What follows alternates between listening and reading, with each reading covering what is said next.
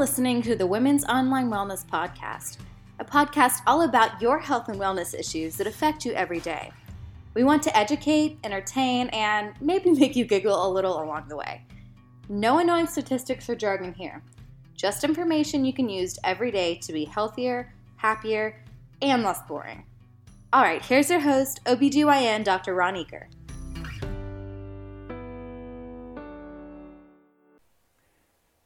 Hey everybody, and welcome to another edition of Thirsty Thursday Women's Online Wellness Facebook Live. I'm going tonight a bit commando, so now get your mind out of the gutter. It's not what you think. I'm dealing with some technical issues. Imagine that. For those of you who watch this on any regular basis, know that I live in a world of technical issues.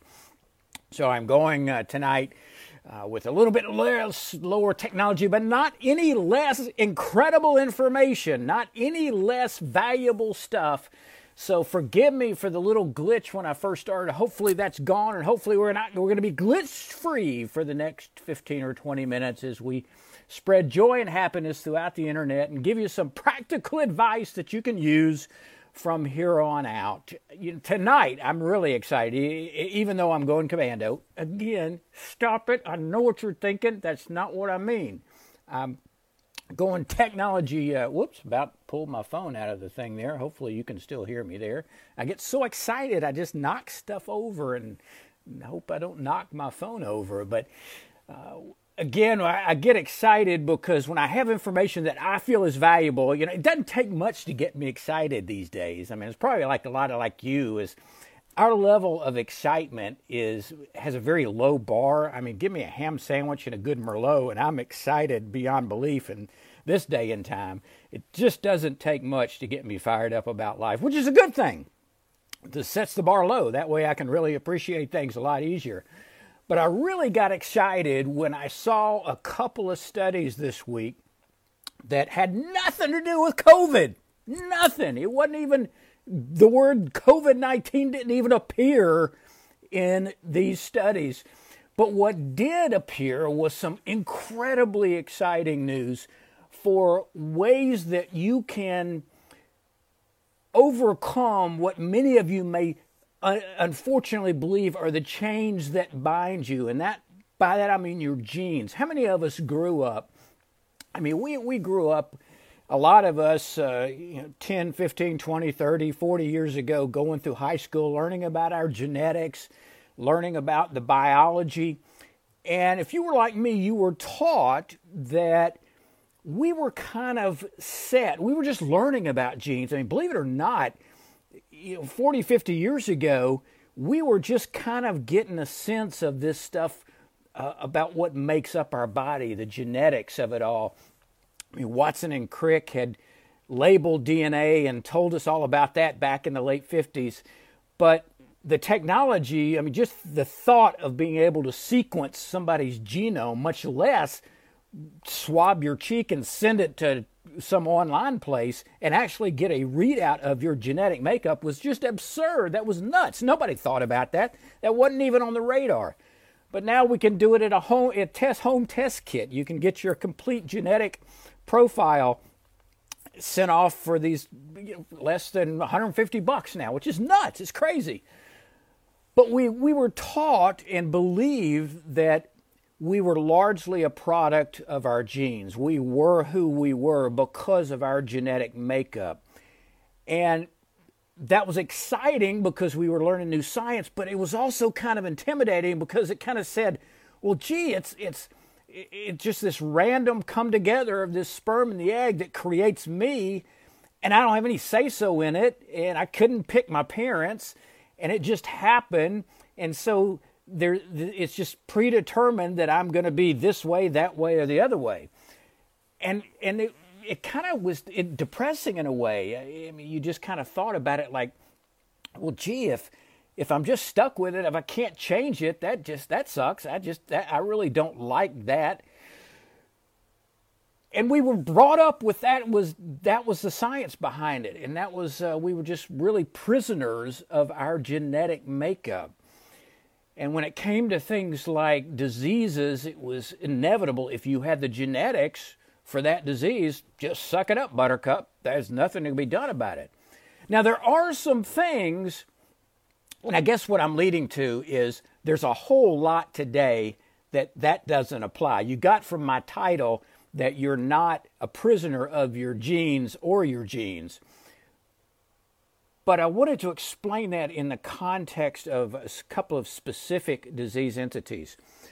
So let me just say from the outset that we are not now just completely captivated. We're not deterministic. In other words, we actually have a lot more control over our destiny when it comes to our health than we ever thought possible, that we ever thought was it. Now, there's some things that won't change. For example, there's some things you were born with in your genetic makeup that no matter what you do is not going to alter that. Your height, for example. Take me, for example. My dad was pretty short. My mom was short. So genetically, I was destined to be a hobbit. You know, I was never going to get a basketball scholarship. I might have gotten a scholarship to be the Hobbit of the Month or something in some calendar, but I was never going to be tall. That was preset by genetics. That's not going to be altered.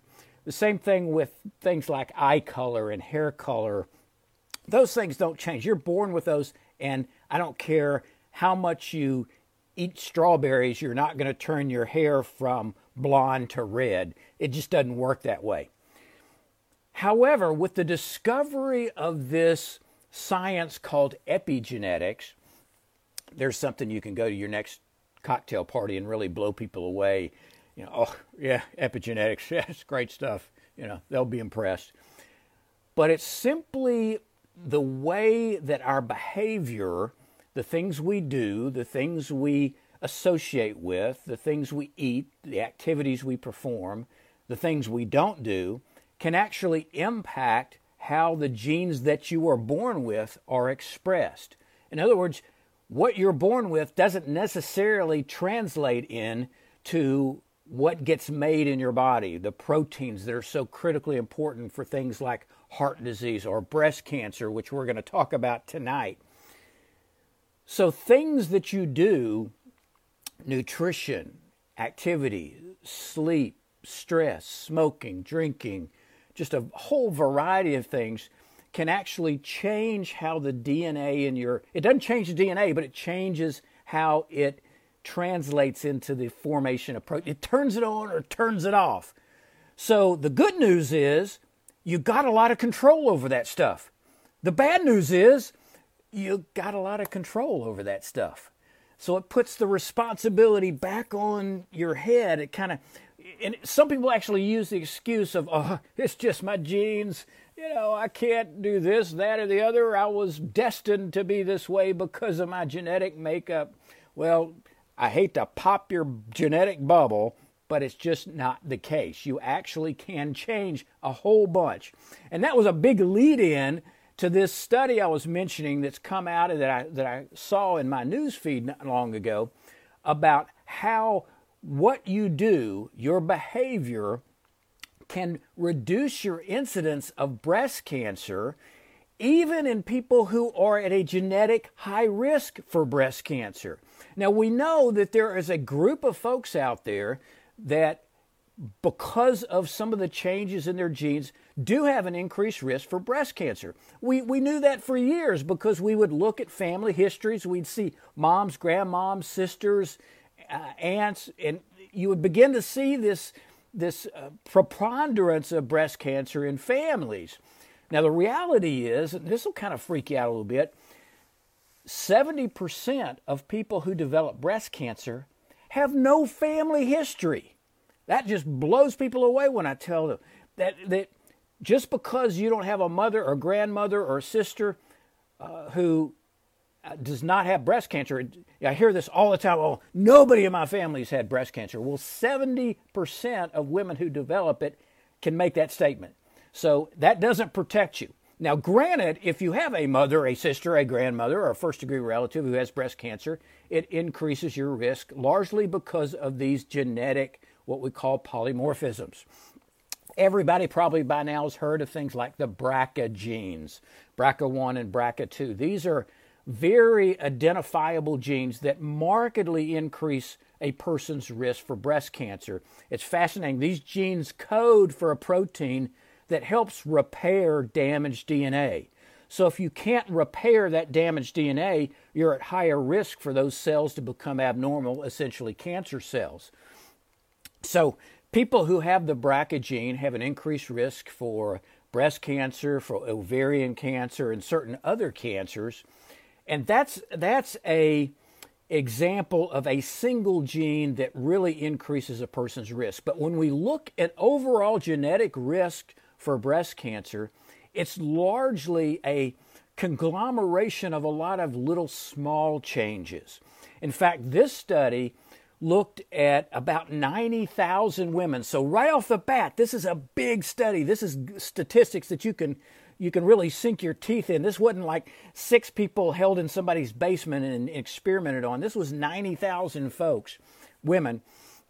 And they had their genetic profiles. They had all the genetic profiles, and they searched for 305 different what we call single nucleotide polymorphisms, or SNPs for short.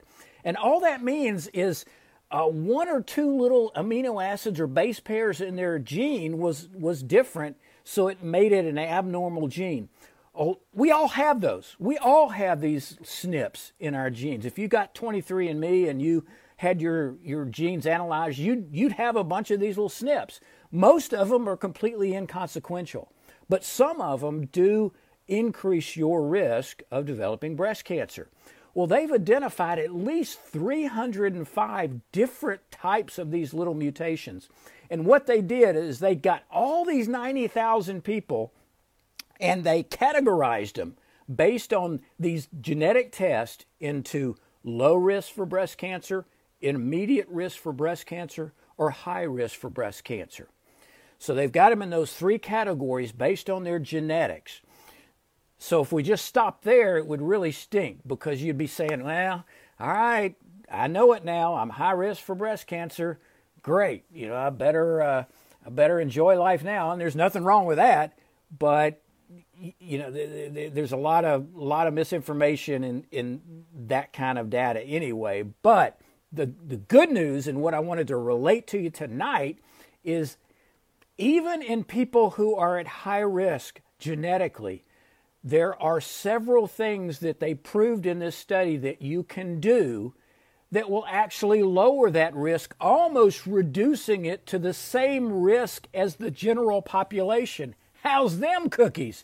Gives you back control. It removes the fear, because if you can do these simple things, and I promise you they're relatively simple, there are 5 things they looked at, and if you can do those things, then you can reduce your risk. You can increase that epigenetic profile, reduce your genetic risk, and live a long, happy life, theoretically. So, I know you're all sitting there saying, well, what the heck are those 5 things? I'm going to go out and buy those pills right now. I'm going down to Walgreens, and you better call my script in for that pill, because I want that, and I'm going to start on it now.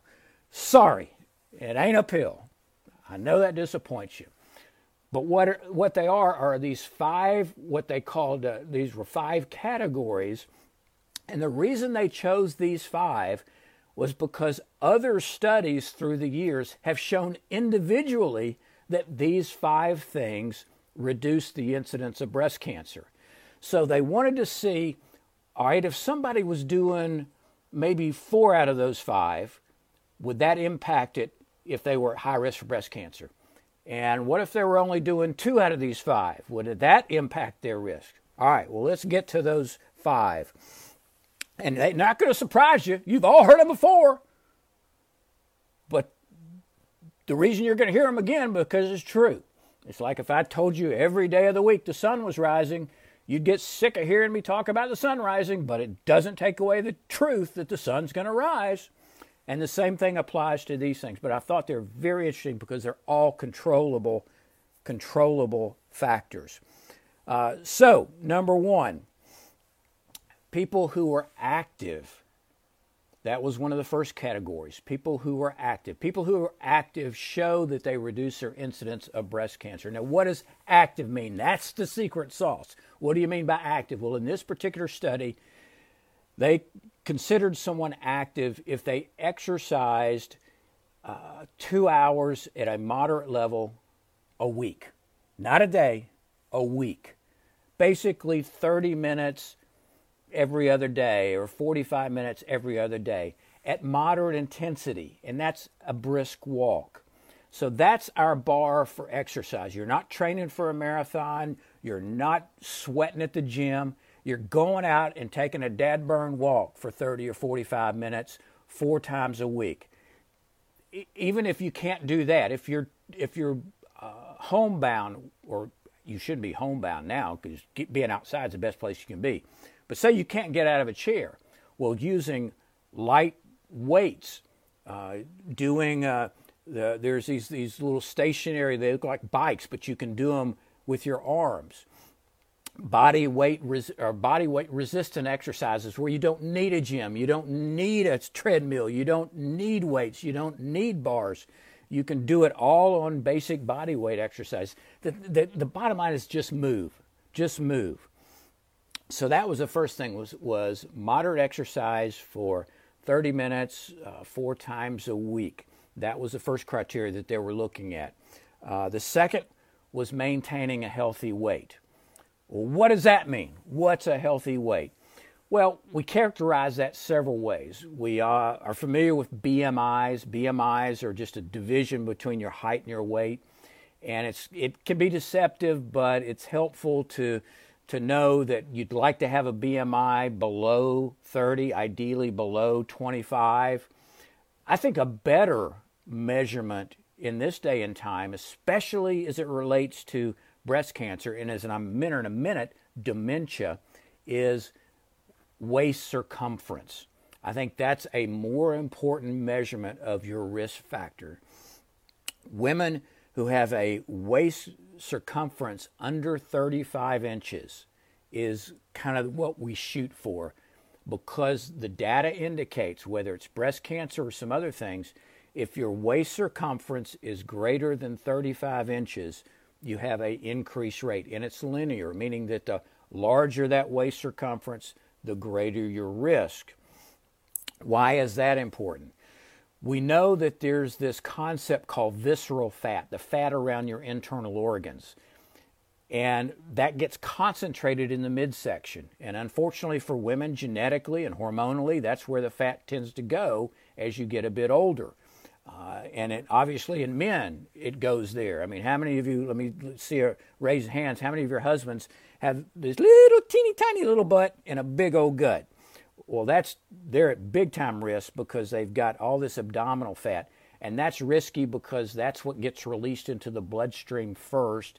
And that's where you get, you hear about cholesterol, LDL, all these different types of cholesterols. Well, that gets into the bloodstream and helps contribute to atherosclerosis. So remember that remember the apple and the pear where most of your weight is in your hips or your thighs, that's actually healthier than the apple where most of it's right around the midsection. So that was the second thing that they looked at, was being in a healthy weight. Now, sometimes if you have access to a body composition analysis like we have in our office, it's a very simple machine, but it measures your percent body fat. Women want to be below 32% body fat. A lot of times there's no way you can figure that out on your own. There's skin calipers. You can actually lay in a pool, and if you float really easily, that's not good because fat floats. So the easier you float, the fatter you are. Next time you're at a party, look around at all the people in the pool, and if the folks that are really floating easily, you know that they've got a higher percent body fat. So ideally below 35%, ideally test that in an accurate way, either whether it's in a bone densitometry or with the body composition analysis. So that was the number 2 that they looked at. Number 3 was either limiting or eliminating alcohol. We know alcohol consumption is an increased risk for breast cancer, and it seems to be pretty much tied to amount. We know that in general, For women, that's 1 glass of wine, 1 mixed drink a day, ideally 3 times a week. And again, that's based on the studies with regards to risk factors for things like breast cancer and heart disease.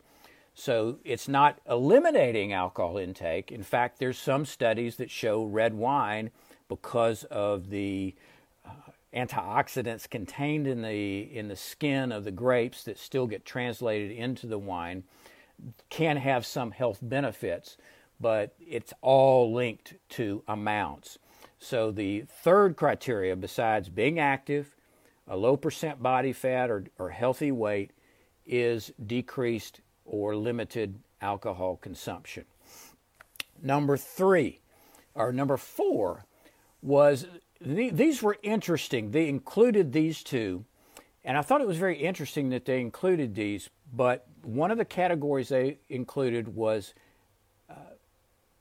they added a point, if you will, to this score if you never used birth control pills. So it was a good thing, according to these folks, if you never used birth control pills. If you use birth control pills, you got dinged a little bit. Now, let me clarify that very, very quickly for you, because I don't want to spend a lot of time. That's a whole separate topic in and of itself. We know that most of the studies that linked birth control pills to the incidence of breast cancer had 2 very important caveats. Number 1, the majority of them were all done with very high-dose birth control pills, some of the earliest birth control pills that had what we call 50 micrograms of estrogen. Well, we're using them now with 20 micrograms. So most of the studies were done on pills that we're not even using in this day and time. The second is there's a definite correlation between the time of use. In other words, using birth control pills for 25 years is a slightly increased risk than using them for 10 years. So I thought it was curious that they included this as part of their evaluation, because it's not really a very close correlation, and there's so many variables that influence that. I'm not a big fan of using that as a risk factor. Now, the 5th risk factor is another interesting one, and that was in women who were using hormone replacement. Now, remember, let me just a quick refresher. Hormone replacement in menopause is very, very different from a birth control pill. You're saying, well, they're both hormones. Come on, hormone's a hormone. Well, no, that's like saying an antibiotic's an antibiotic. There are a whole bunch of different kinds of antibiotics. And birth control pill hormones are very, very different from hormone replacement hormones. Those are 2 different beasts. But they used the criteria of, they gave you credit, positive credit, if you used hormones. They didn't care whether you used them or didn't use them, but you had to use them for less than 5 years. If you used them for over 5 years, it puts you in a higher risk category. And that's exactly what these massive, huge studies are saying now, that there's this cushion of safety. When you look at this massive study done called the Women's Health Initiative, there was no increased risk of breast cancer in women taking hormones until after 5 years of cumulative use. So we know that there's that safety profile. So that's what they did. They took all these 90,000 women and they divided them into low risk, medium risk, and high risk based on their genetic profile for breast cancer. And then they took these same 90,000 and they put them in categories based on these behaviors, whether they were active, whether they had a healthy weight, whether they consumed alcohol and how much, whether they took birth control pills, or whether they used hormone replacement and for how long. And they divided them based on how many of those characteristics they possessed into, I forget the term they used, like a low or a good lifestyle, or an average lifestyle, or a poor lifestyle. That's how they categorized it. And what they found was that regardless of what category you fell into with the genetic risk, low, medium, or high, regardless, those that had the best score lifestyle-wise, meaning that they were doing 4 out of 5 of those things, that they they ticked off 4 or 5: healthy weight, active, not using birth control pills, using hormones for less than 5 years, low consumption of alcohol.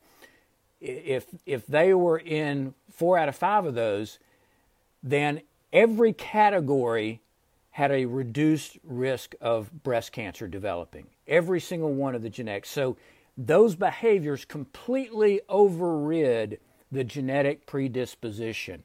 Now, that was linear, meaning that the fewer of those lifestyle things that you did, the less impact it had on the genetics. And that only makes sense, but it also gives great credence to the truth that these things make a difference in a positive fashion. So if you only did one of those 5 things, you had only a very slight reduction in risk as compared to your genes. So the bottom line is, if you have a family history, but remember, you're not protected. So quite honestly, if you have breasts, you're at risk, men or women. So that's a significant number of us. To reduce your risk, healthy weight, low or medium intake of alcohol. Again, I don't even want to include birth control pills here because they do a lot more good than they do harm. Hormone use for less than 5 years, and being active. So I thought that was a very exciting study that gives us back control in a world where we feel we've lost control, not only from all the COVID garbage and all the crazy nutto politics and government and mask or no mask and all the craziness with going on out there, where you feel so out of control. Being able to look at something as vital and as important as breast cancer, which is still such a common problem, luckily largely a curable problem, but one of the most prevalent cancers for women, being able to actively have some control over what you can do to reduce your risk, to live healthy, because you folks understand that you're all VIPs because you value in prevention. You get it. You understand. So now here's some simple things you can do. So the second study that excited me, and again, it just doesn't take much to get me excited these days. I'm easy to get fired up. Even if I can just go out and walk the dog, it just gets me excited. But this second study looked at the prevention or the onset of senile dementia. And I'd love to see a show of hands, my sense in this day and time, that is probably one of the scariest things that people see and fear on a daily basis as you get into the 5th and 6th and 7th decade, because we all know people who are suffering from that. We all know people who are dealing with forms of senile dementia, which Alzheimer's is one form. And it frightens us. It frightens us all, and I think it's rightly so, because there's probably not a single thing that disrupts our ability to bring joy in our lives. Is that our ability to interact with other people, whether it's through conversation or whether it's simply being present and being a part of their world and having them be a part of yours. So it's natural to be frightened of that. And I think almost above any other medical problem in this day and time, largely because people are actually living longer. You know, when the life expectancy was 60, which really was not that long ago, it wasn't that big a deal because you didn't see that many people who experienced that. But now with the life expectancy being in the 80s and 90s, we're seeing a whole lot of folks that are dealing with those issues. And just like a heart attack, you don't wake up tomorrow morning and have a heart attack. That sucker's been building for years. And the same thing with most forms of senile dementia. It's a cumulative effect. It's accumulation of toxic byproducts and proteins and garbage that gets in the brain but it happens over years and years and years. So the good news is the decisions we make today, the things we do now, can actually reduce that risk down the road. Now, there's still a whole lot we don't know about it, but we're learning more and more every day, whether it's through basic science or clinical applications. But one thing we do know are some things that could increase the risk. Now, not always does something you do that increases the risk turn around into something you don't do that decreases the risk. Does that make sense? You had to follow that. So it doesn't always work that way. But in this particular instance, it does. And it's going back to what we mentioned just a few minutes ago, is this idea of central obesity or increased waste. There's a study that came out just 2 weeks ago that looked at 7,000 women, and they had followed these women over many, many years. And what they did is they enrolled these folks, and they got all these baseline measurements, all these measurements of their waist circumference, of all these different blood tests. And then they followed these people over many, many years, and obviously there was a cohort that developed senile dementia and some that didn't. And so they fed all this stuff into computers and trying to figure out, and they found one of the highest correlations with the development of senile dementia is that elevated abdominal circumference. As we mentioned, in women, ideally that's below 35. In men, it's a little higher. 40 has been associated with problems going over 40, and for women over 35. And it makes sense when you think about the physiology. We understand now that senile dementia is largely secondary to a lot of inflammatory changes. At the core of many of these chronic illnesses is inflammation. And inflammation is just a cellular reaction to either toxic damages to the body, overuse, normal metabolic processes. Certainly things we ingest can create inflammatory conditions. Obviously viruses and bacteria can. But inflammation is at the source of cardiovascular disease. It's probably an initiator and a propagator of senile dementia. So when people have excess body fat, especially in the midsection, again, that's broken down. That becomes excess fatty tissue is inflammatory tissue. Fat is a very active tissue, as we've talked about. It produces a lot of chemicals. It doesn't just sit there. It produces a bunch of stuff. And one of the main things it produces are these what we call inflammatory cytokines. The same inflammatory cytokines, by the way, that we hear about being produced in the lungs from people who have severe COVID, but just to a greater degree. But these same chemicals can be produced by excess body fat anywhere in the body, but especially in the abdominal area. So you're kind of walking around in a heightened inflammatory state. And when that happens over years and years and years and years and years, you begin to see the results as it accumulates, and whether that's through heart disease or senile dementia. So they actually looked at this study, and they found that, and this was the part that really impressed me, because, I'm big on prevention, I'm big on taking action, I'm big on doing stuff that can head off problems. So the people who had increased abdominal circumference at the initiation of this study showed an increased risk of senile dementia. But here was the exciting part. They had a cohort of individuals who actually lost weight and who actually reduced their abdominal circumference to a healthy range.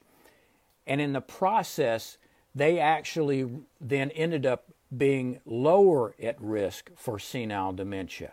So they were actually able to reverse the risk, the process. That really is what got me. That was what I took notice. I knew inflammation and increased central obesity could exacerbate it, but I also got excited when I saw that that's a reversible process. Just very much like I believe type 2 diabetes is a reversible disease. It is a curable disease. That's one of the things people don't really get right now. They think they have type 2 diabetes, that they'll have it for life. No, it is a reversible disease if treated appropriately. And by treated, I'll largely mean lifestyle changes. But this study just reinforced the fact that you can change your destiny. You can, with the right plan, with the right help, with the right guidance, you can reduce the incidence of what we fear most when it comes to our health and wellness, and that's being unable to enjoy the life that we have at whatever age this happens. So that's what it was exciting. That's what got me fired up, is that we do have some control over that. All right, finally, we've been going on a little bit farther than I wanted to tonight, but I get excited about this stuff. I get fired up. Just gets me fired up.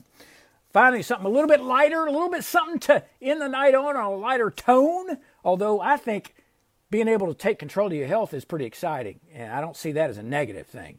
You just need the awareness. You need to plan, and you need to follow through. You need somebody to walk with you through it, somebody to guide you through it, and you can achieve anything that you want to achieve, I believe, when it comes to health in most instances. Here's something I saw the other day, and I just thought it was quite interesting. There was a study that looked at about 22 domestic and foreign avocado oils. Now, you've heard about avocados, and you say, oh, they're so full of fat. Well, they are full of fat, but they're full of the good fat, monounsaturated fat, which is good fat. So avocados are good stuff. You eat your guacamole, just be careful of the chips. But the avocado is good stuff. But this study randomly went in and pulled 22 different avocado oils off the shelf and independently tested them. And they found that 15 of the samples, 15 of the 22, were already oxidized before the expiration date. Well, what does that mean? Two things. One, it affects the taste. But two, it affects most of the benefits that you're going to get by using avocado oil. Same thing kind of applies to olive oil. That's one of the benefits, is all the vitamin E and the antioxidants. But they found that the majority of these were either containing contaminants, or they were not properly processed, or they were not properly packaged, because they need to be kept away from sunlight, or that'll oxidize them. They even found 2 of them didn't even contain avocado oil. They contained soybean oil, because these things are not FDA regulated. This is a perfect example of why you've got to be a critical consumer, and you've got to be very wise when it comes to any type of supplements or herbs or vitamins. I've preached that for 30 years. You can't rely on the integrity of the manufacturer. You've got to be your own best consumer, and there's plenty of resources to find out about that now. But this just reinforced the fact that the government's not looking out after you. You've got to look after yourself, even when it comes to food, even when it comes to something like avocado oil. And I will tell you, the 3 that passed, and I'll give you their names, and I'll actually put this on the website, so, was one called Chosen Foods, and then I thought this one was fascinating, one called Mary Ann's Avocado Oil, and this is one that's readily available at Costco. I thought that was interesting. Mary Ann's Avocado, and then one called CalPure Extra Virgin. And I'll note that 2 out of the 3 are California-based, and 18 of the 22, with the majority of them being shown to be not so great, are all from Mexico. That's not a political statement. That's not a racist statement. That's a fact. Just saying, you've got to do your homework. You've got to be critical in how you judge what you're consuming. Hey, listen, before I go, I want to tell you again, thank everybody for being a part of this. I love your comments. We've had some spirited debates in the last few weeks on some of the stuff we've talked about. I love the interaction. I love the information. I love the way that you're responding to other folks and helping them out. Just remember that you can always suggest folks that you feel like might be benefited by being a part of this group. We're continuing to grow. Oh, and I almost forgot. I promised you a free book. Well, some of you may already know. All you need to do, and this is for all the new members and a lot of the old members who had forgotten it or never known, All you need to do is go up and push the Files button, go to the Files, and then scroll down till you see a file that says Hormone Health. It's a PDF file. That's my entire book from start to finish on A Woman's Guide to Hormone Health, sitting right there, right for free for you to read right tonight. So if you didn't know it was there, shame on you. You hadn't been looking around the site like you should be. If you knew it's there, great. You've had a free book to read. And if you have any issues dealing with hormones and menopause, this book will at least get your thoughts going and maybe even give you a few answers. So free book, go to Files, go to hormonehealth.pdf, and it's free for you to download and read the entire book.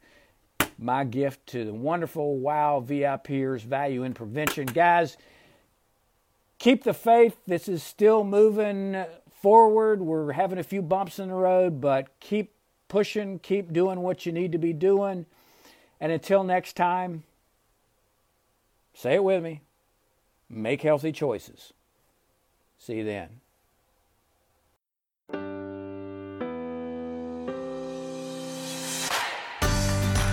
Thank you for listening to the Women's Online Wellness Podcast.